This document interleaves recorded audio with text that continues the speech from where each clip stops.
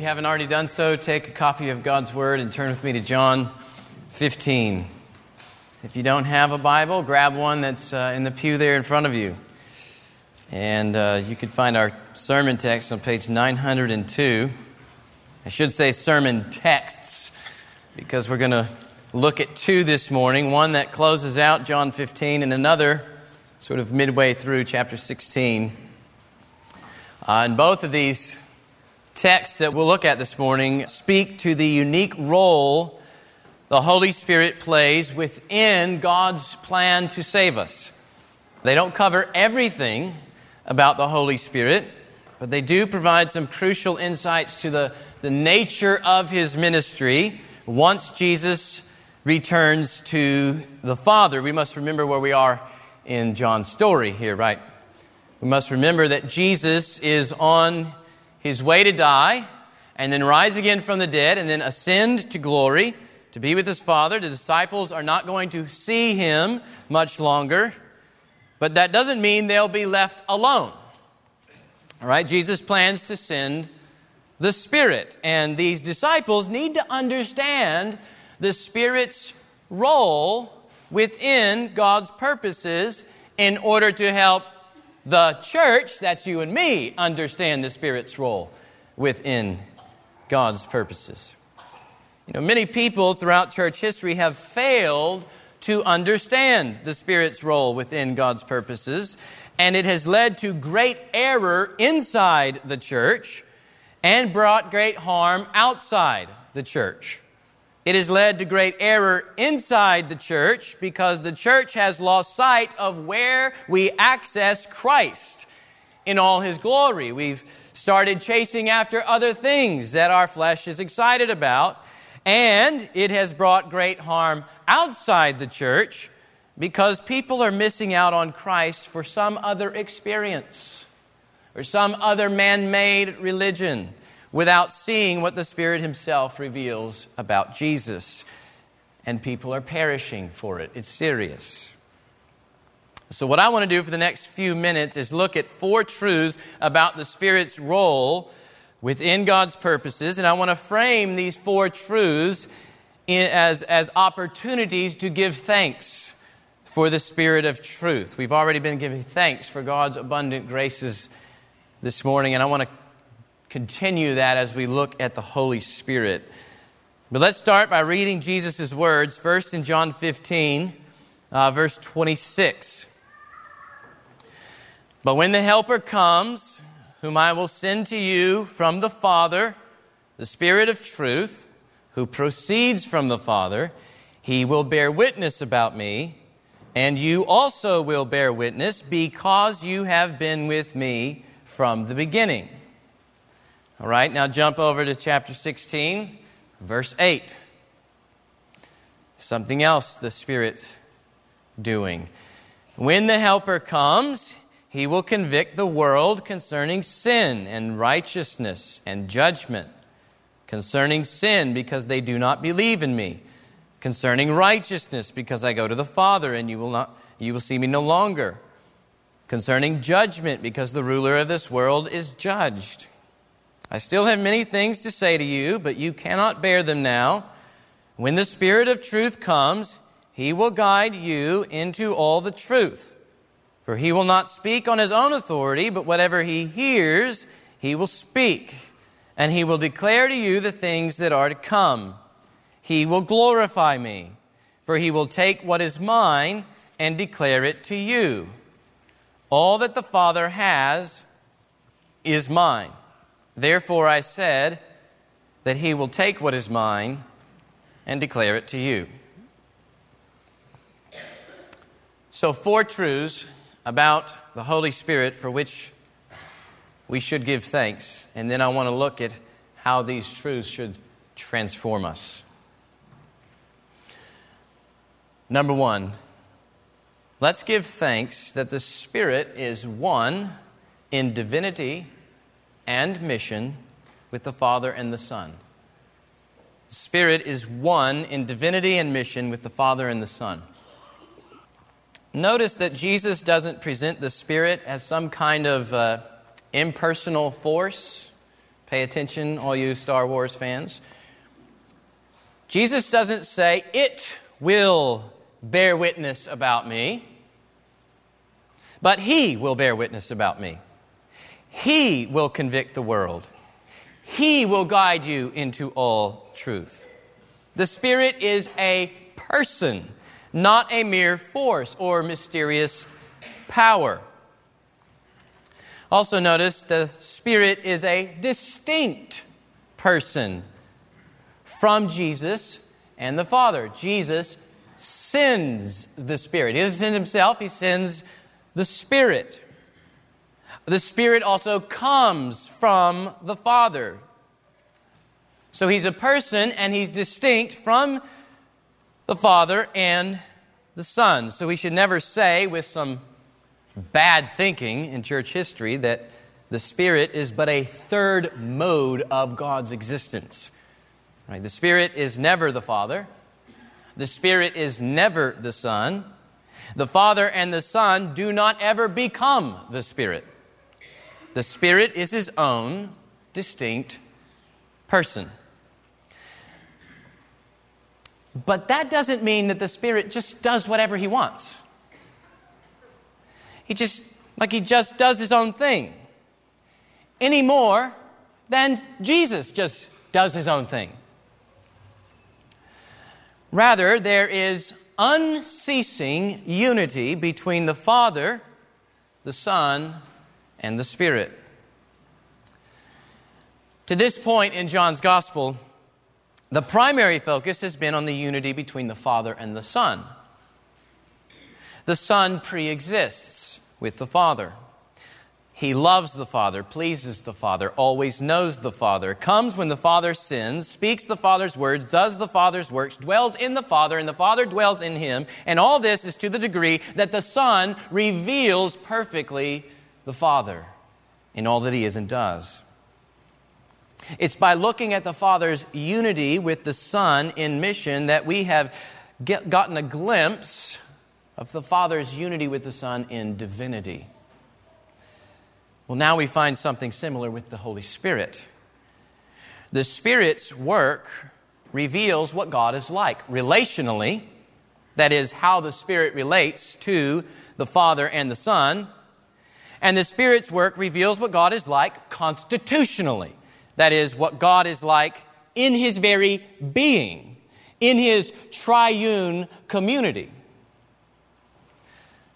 The Spirit's distinct role alongside the Father and Son in mission points to His unity with the Father and Son in divinity. For example, that Jesus sends the Spirit from the Father, like we see here in chapter 15, verse 26. That Jesus sends the Spirit from the Father presupposes the Spirit dwelling with the Father and the Son in eternity.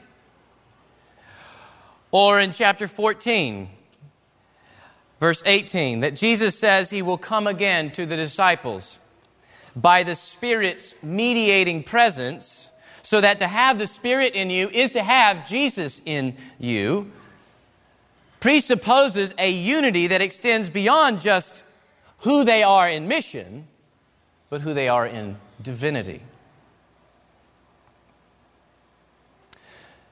Same thing happens with the Father and Son taking up their abode or dwelling in the believer by the Spirit in chapter 14, verse 23. It reveals a unity in mission as well as divinity. Or in the same way, the Father and Son throughout John's Gospel have been the source of truth. So now we see that the Spirit is called the Spirit of truth. This too reveals this deep unity between Father, Son, and Spirit. But, and this is important, when the Spirit comes, He doesn't reveal the Father the same way Jesus reveals the Father. Meaning, the Spirit does not take on flesh. Only the Son takes to Himself a human nature. The Spirit comes in His role to point everybody then to the Son who took on flesh. That's the Spirit's role in eternity and in history. In eternity, He unceasingly promotes the Father's glory as it is reflected in the Son. And now, at the Father and Son's request, He comes to convince rebels on earth that the Father has done something amazing in the Son that frees them to enjoy the glory that He has witnessed for all eternity. And that leads us to the next reason to give thanks for the Spirit of truth. Give thanks that the Spirit guides the disciples into all the truth. He's called the Spirit of truth there in chapter 15, verse 26. And that's related to the truth that He knows and brings with Him from the Father. And then in chapter 16, verse 13, we actually see that part of His mission within God's purposes is to lead these disciples into all the truth. And this is massively important. If you're just following the storyline that John is developing in his gospel, it is massively important because in John's gospel, the world is full of people who are caught in lies. Lies of the devil himself. He is called the father of lies. He rules the worldwide system of rebellion against God by deceiving people into following him. The devil blinds people's spiritual eyes to keep them from seeing God's glory in Jesus. If you're here today and don't care much about Jesus, the Bible's diagnosis to your condition is this: Satan is blinding you to seeing the light of God's glory in the face of Jesus. 2 Corinthians 4:4. The only being in whom truth dwells is God. But we are separated from Him because of our sin. We have no access to Him on our own. But here's what the Father does in His kindness. We on earth are sitting in our lies, the lies of the evil ones, being blinded because of our sin and Satan's doings. The Father, in His kindness, reveals Himself by speaking the truth. He then reveals Himself even more by sending His only Son to embody the truth. And now we see both Father and Son sending the Spirit to guide disciples into all truth. It's just mercy upon mercy upon mercy from the triune God of the universe to a rebellious world sitting in lies. But let's clarify a couple of things further here. The truth here, when Jesus says He will guide you into all the truth, it's not all you could possibly know about everything in some sort of vague sense of truth. What He's talking about is all that you need to know about Jesus in particular. Who He is, why He came, what He achieved, and what does all this imply for your life. That's how I take the end of verse 13. He will not speak on His own authority, but whatever He hears, He will speak, and He will declare to you the things that are to come. This parallels Jesus' ministry throughout the Gospel of John. He has been bringing truth from the Father and speaking it to them about Himself. And now the Holy Spirit, the other helper who's going to continue Jesus' ministry, is coming to reveal the significance of Jesus Christ as well as all that His person and work imply. The Spirit's role is to reveal the significance of the Christ event as well as all of its consequences. So, for example, when He leads the disciples into all truth, He doesn't just tell them that Jesus came and died and rose again. He tells them why Jesus came and died and rose again. Right now, all the disciples are eyewitnesses to these various historical events that they're seeing Jesus do, these various things. They don't really know what's going on still. They don't know the full extent of why He's changing water into wine and why He's driving people out of the temple and why He's raising a man up from his mat and why He's giving sight to the blind and why He's raising Lazarus out of the grave and why He's getting on the cross to die. They don't understand what all these events mean. That's why the Spirit is coming to take what they have witnessed with their eyes and tell them everything that they mean. When the Spirit comes, He will teach them what those events mean. And what does He teach them? Well, for example, Jesus performed these miracles not just to wow people, but to prove that He was sent from the Father. Jesus spoke words, not just as another moral teacher, but as God Himself in the flesh. Jesus died on the cross like a criminal, but not because He was a criminal, but because we were criminals. Jesus bled at the hands of sinful men. That's a historical fact that they witnessed. But the Spirit helps them understand that He bled as the Lamb who takes away our sins. And this kind of teaching extends into the preaching of the apostles in the book of Acts, as we see how the Christ event affects worldwide mission, and then into the letters of our New Testament to show how the Christ event shapes our life together as a church, and then into the book of Revelation to show how the Christ event helps a suffering church win through Jesus' present and future reign. This is how the Spirit teaches the disciples about Jesus, and this is why your New Testament exists. Which leads me to make another clarification. Jesus' promise that the Spirit will guide you into all the truth is a promise given to the 11 disciples here that He's talking to. It's true that the Spirit teaches all believers of all times about the truth. We see that elsewhere in the New Testament. He illumines our minds to the truth. He helps us understand Jesus' words. But that's not the promise Jesus is making here. Jesus has in mind something more specific.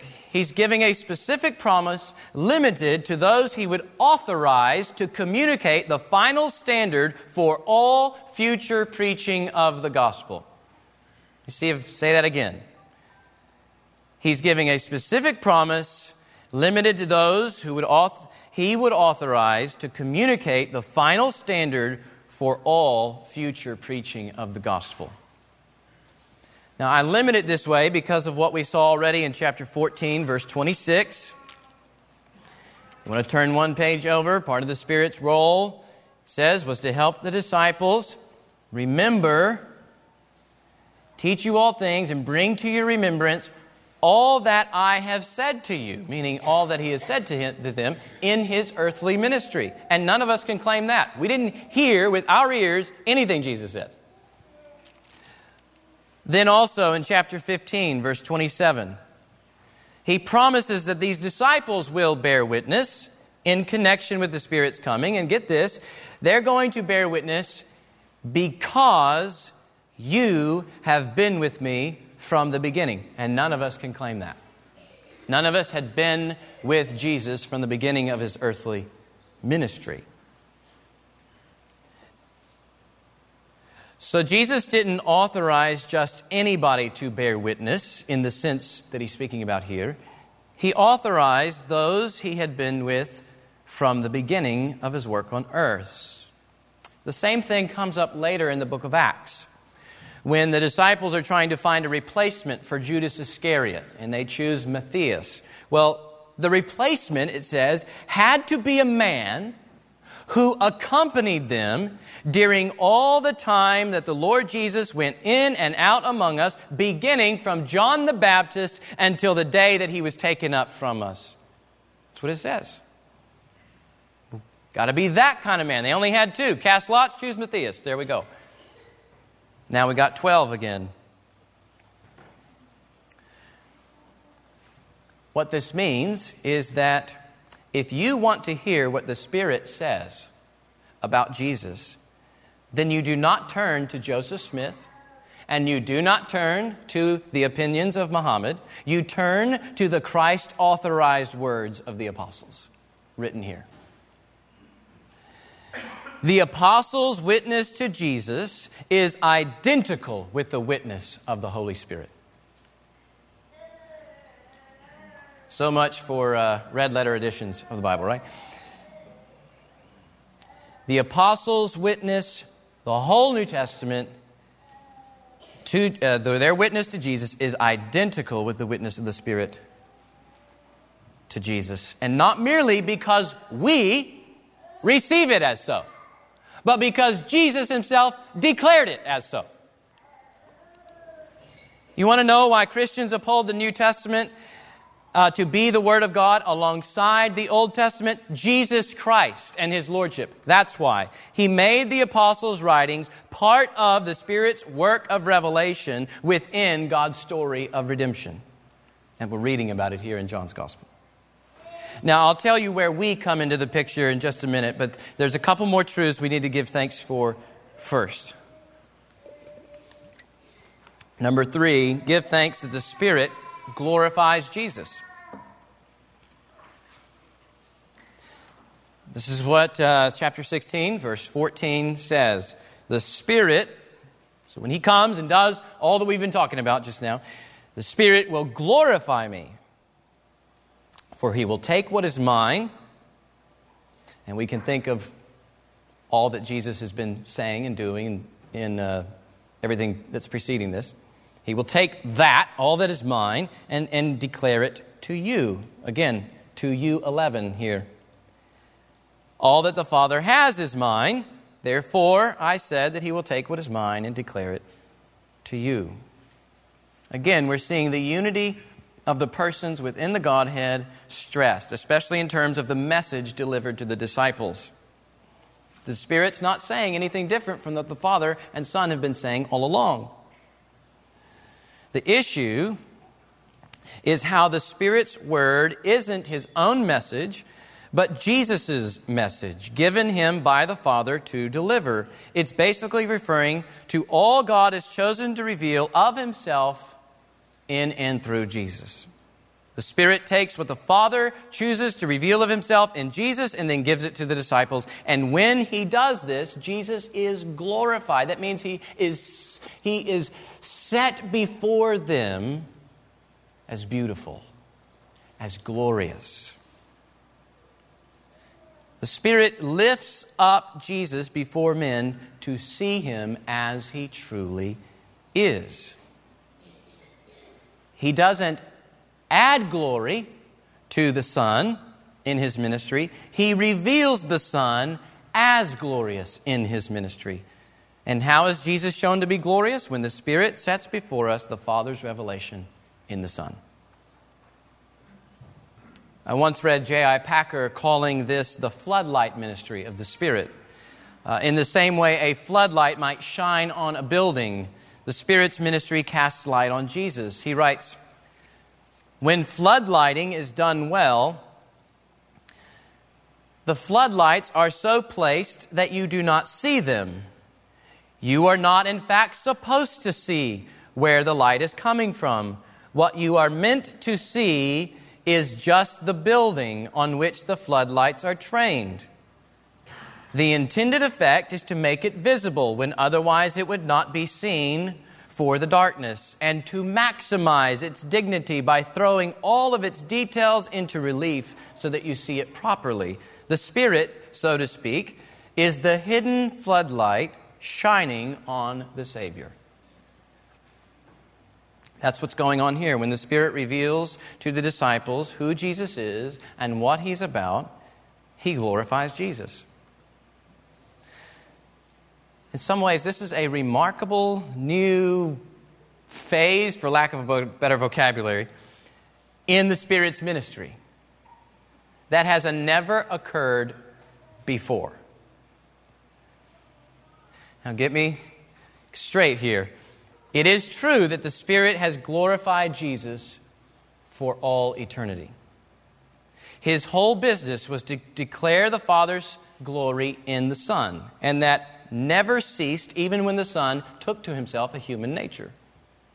What makes His glorification of Jesus new was that He would be pointing the whole world to the glory of Jesus now as the exalted God-man.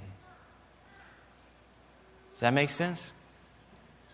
Before, in eternity, Jesus did not have a human nature. The Son never had a human nature. Then He comes, dies, rises again and ascends to glory in heaven, seated at the right hand of the Father as a man, where he stands now, right now, as a man with his human body, the God-man, and the Spirit's ministry now is to point everybody to him, the God-man.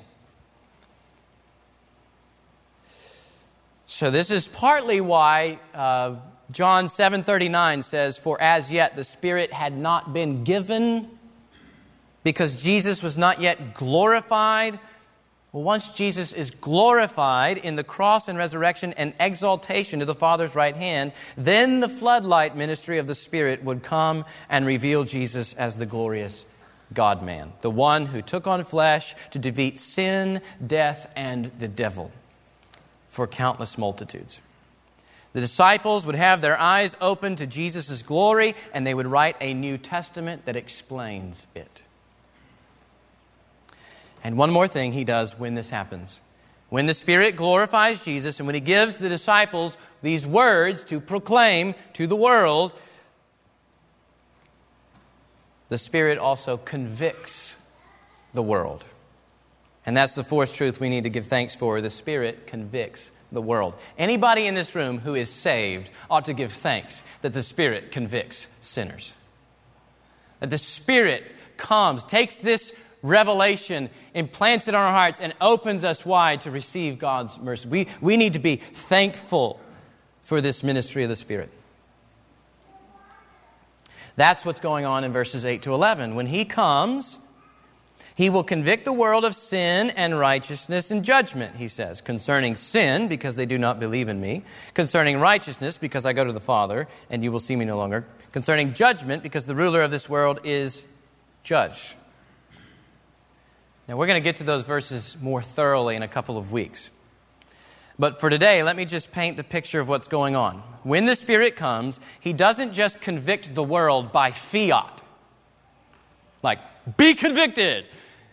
No, he takes the apostles' words that he's given them, that he's inspired, and he takes their proclamation of Jesus, and he uses that proclamation to convict sinners. We are convicted by the Spirit and Word together. He convicts the world by pointing the world to Jesus through the testimony he gave to the disciples. Notice that every phrase in verses 10 and 11 of chapter 16 refer to something about Jesus. This is why the conviction comes, because something about Jesus was said. Because they do not believe in me. Because I go to the Father. Because the ruler of this world is judged. And we know from chapter 12, he's judged in the death of Jesus. So the Spirit takes the Father's revelation in Jesus, explains that revelation for the disciples, and then uses that revelation to convict the world. Conviction comes to the world when the Spirit sets Christ before the world in the disciples' testimony, in what they preach on the pages of Scripture. Now, let's push the pause button there and let's reflect on how these truths should transform us. We've seen the Spirit's unity with Father and the Son. We've seen the Spirit guiding the disciples into the truth. This is why we have our New Testament. The Spirit glorifying Jesus through what he reveals about his person and work.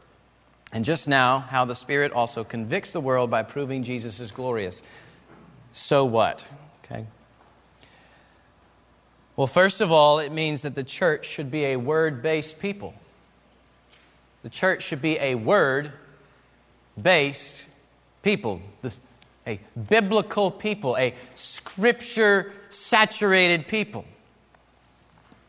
Our only access to the truth is through the Spirit-given words of the writers of Scripture.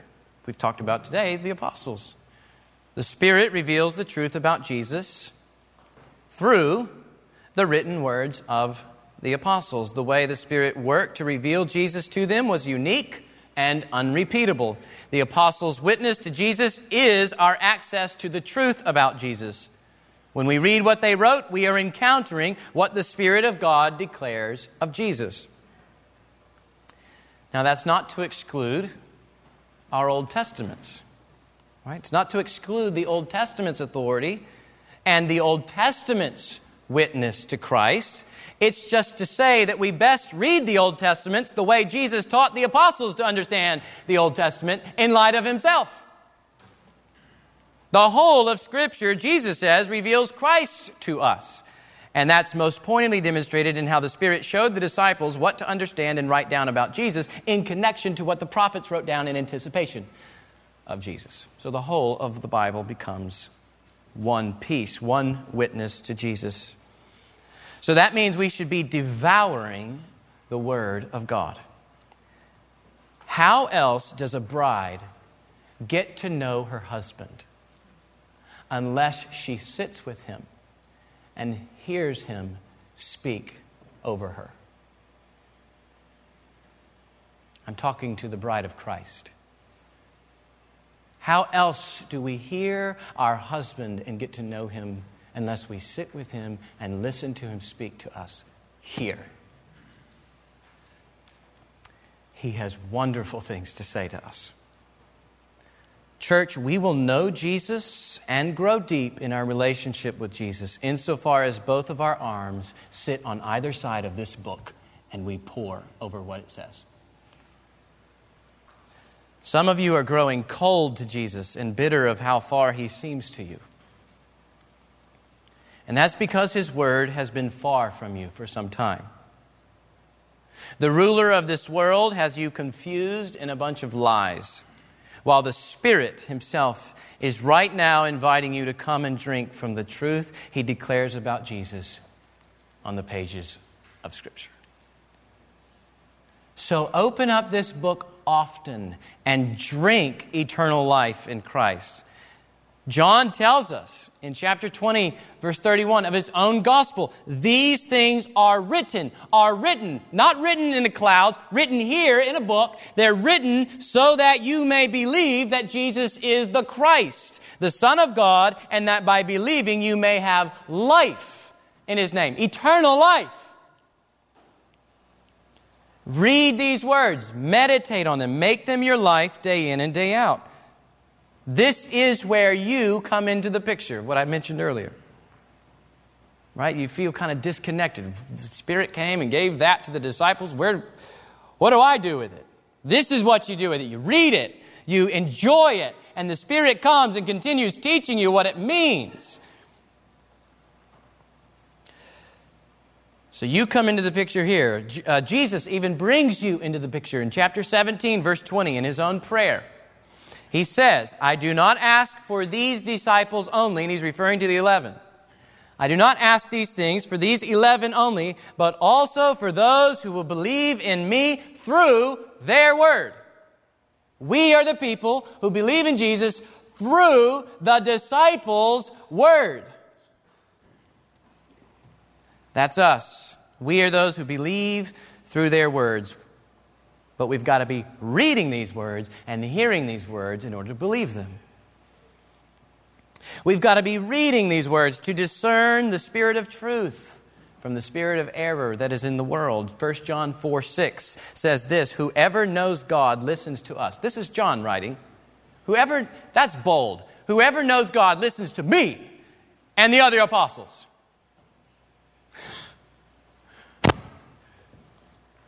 Whoever knows God listens to us.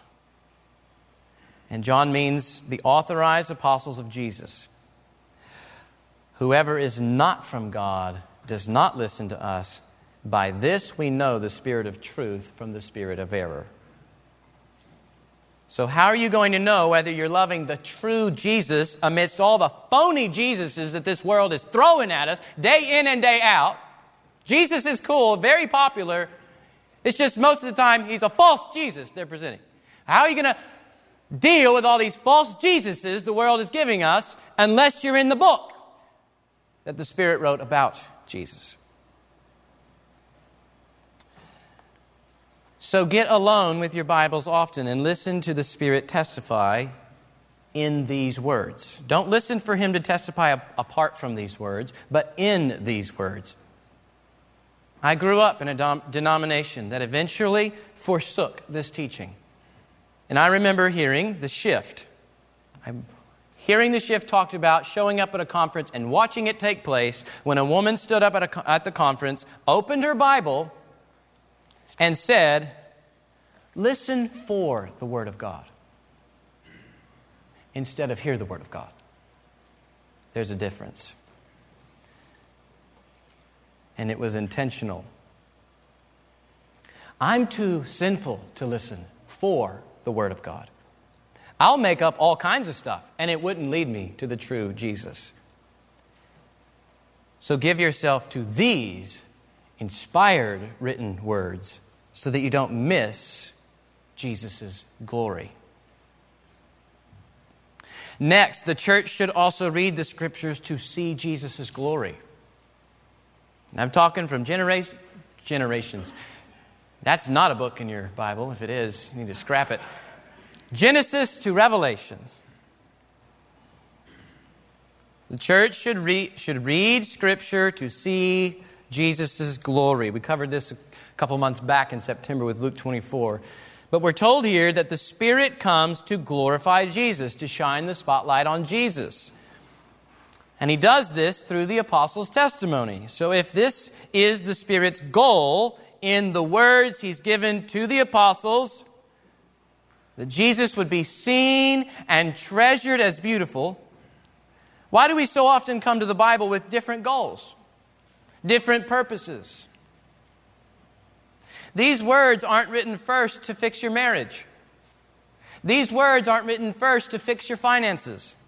These words are not written first to make your business prosper. They're not written first to establish good moral principles in your household. They're not written first as a way to buttress your decision in the method that you choose to educate your children. They're not written first for you to win arguments in seminary. Those other things may come as a result of your encounter with the Bible, but these things are written by the Spirit first and foremost to enrapture you with the eternal glories of divine love revealed in the person of Jesus Christ. That's why your Bibles exist. So that the Bible,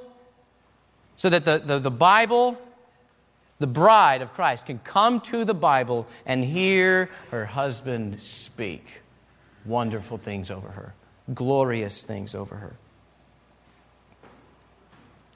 And when we're reading the Bible that way, then the church will also become a Christ-centered people, which is what the church should always be, a Christ-centered people. That's another implication this passage should have on our lives. A truly spiritual church is not measured by extraordinary experiences. A truly spiritual church is not measured by how much the music exhilarates you, by how large the campus facilities are, by how high-tech the media is, by how rhetorically polished the preachers are, by how many comfortable services they provide, by how central, you name it, whatever you want to fill in the blank. A truly spiritual church, a church that is of the Spirit and filled with the Spirit, is measured by how central Christ is in their hearts and worship and speech and counsel and doing and affections. Again, J.I. Packer says this about honoring the Holy Spirit. Believers honor the Holy Spirit when they give Him His way in their lives, and when His ministry of exalting Christ and convincing of sin, sinking them ever lower, raising Christ ever higher in their estimate, goes on unhindered and unquenched. Think of the transformation God would bring in us when that is true of us, when that can be said of us. The ministry of the Spirit by His Word sinking us ever lower, raising Christ ever higher in our estimate. Wherever a church is aroused or preoccupied with ministries devoid of Christ, all kinds of red flags should go up. Wherever the miraculous isn't calling attention to a crucified and risen Savior, we've got serious problems. Wherever we become more Christian-centered in our interaction with the world instead of Christ-centered, we need to repent. There's a big difference between those two. It's a serious flaw and dangerous to souls when we just want everybody to be like us, apart from offering them the person of Jesus himself. Does that make sense? We're not just trying to win people to a philosophy of life, but to a person. Not just to another moral standpoint, but to a Savior. Not just to a logic, but to a Lord. And that also means that we should offer the apostles' Christ to the world. Or another way we might say it, we should give the world the biblical Christ, and not a Christ of our own making. As I said before, the apostles' words in Scripture are the authoritative standard for all future preaching of the gospel. The Spirit convicts the world when the world hears His testimony. And our witness to the world will be effective insofar as it aligns with His testimony. If the Spirit glorifies Christ and convicts the world through the apostles' words that He inspired, through their preaching, what message do we think we should give the world? What message desperately needs to be translated for all tribes, tongues, peoples, and nations to hear? What do you think we should trust to change people, to save people? Church, we must trust the same message the Spirit used to save us. The message of truth, the gospel of our salvation. The message that though we were but rotten sinners, the Father has loved us with a great love. He loved us by sending His Son to die for our sins, to stand under the fierce wrath of God in our place. All our treasonous acts were wiped clean from our account, and all of Jesus' righteousness was then given to us simply by faith, so that we could stand before God, not in our rags of rebellion, but in garments of glory on the last day that will fit us for His kingdom. In some form or fashion, we all heard that message. We heard Jesus saying, "Come," through that message. We heard the Spirit and the bride say, "Come, receive His grace, it is free." And even still, the Spirit invites us to taste the glories that He knows so well this morning as we read His words. He knows, the Spirit knows, like no one else knows, the majesty of God's wrath and the depths of God's love that spares us from it. And He inspired a story to be written that we might learn it and turn to Christ by reading it, giving our lives to Him forever. If you're here today and do not know this truth personally, then I would ask you to listen to the Spirit's word in Scripture and act on it. Don't just take my word for it. Read the text yourself. These written words are not merely human words, they are God's words. And He says that whoever believes on Christ and submits to Him as Lord will be saved. If you do not know Jesus, do not leave today without talking to somebody about the Spirit's testimony in the Scriptures. Some of the elders will be at the front afterwards if you need further counsel. But for now, why don't we join together in prayer?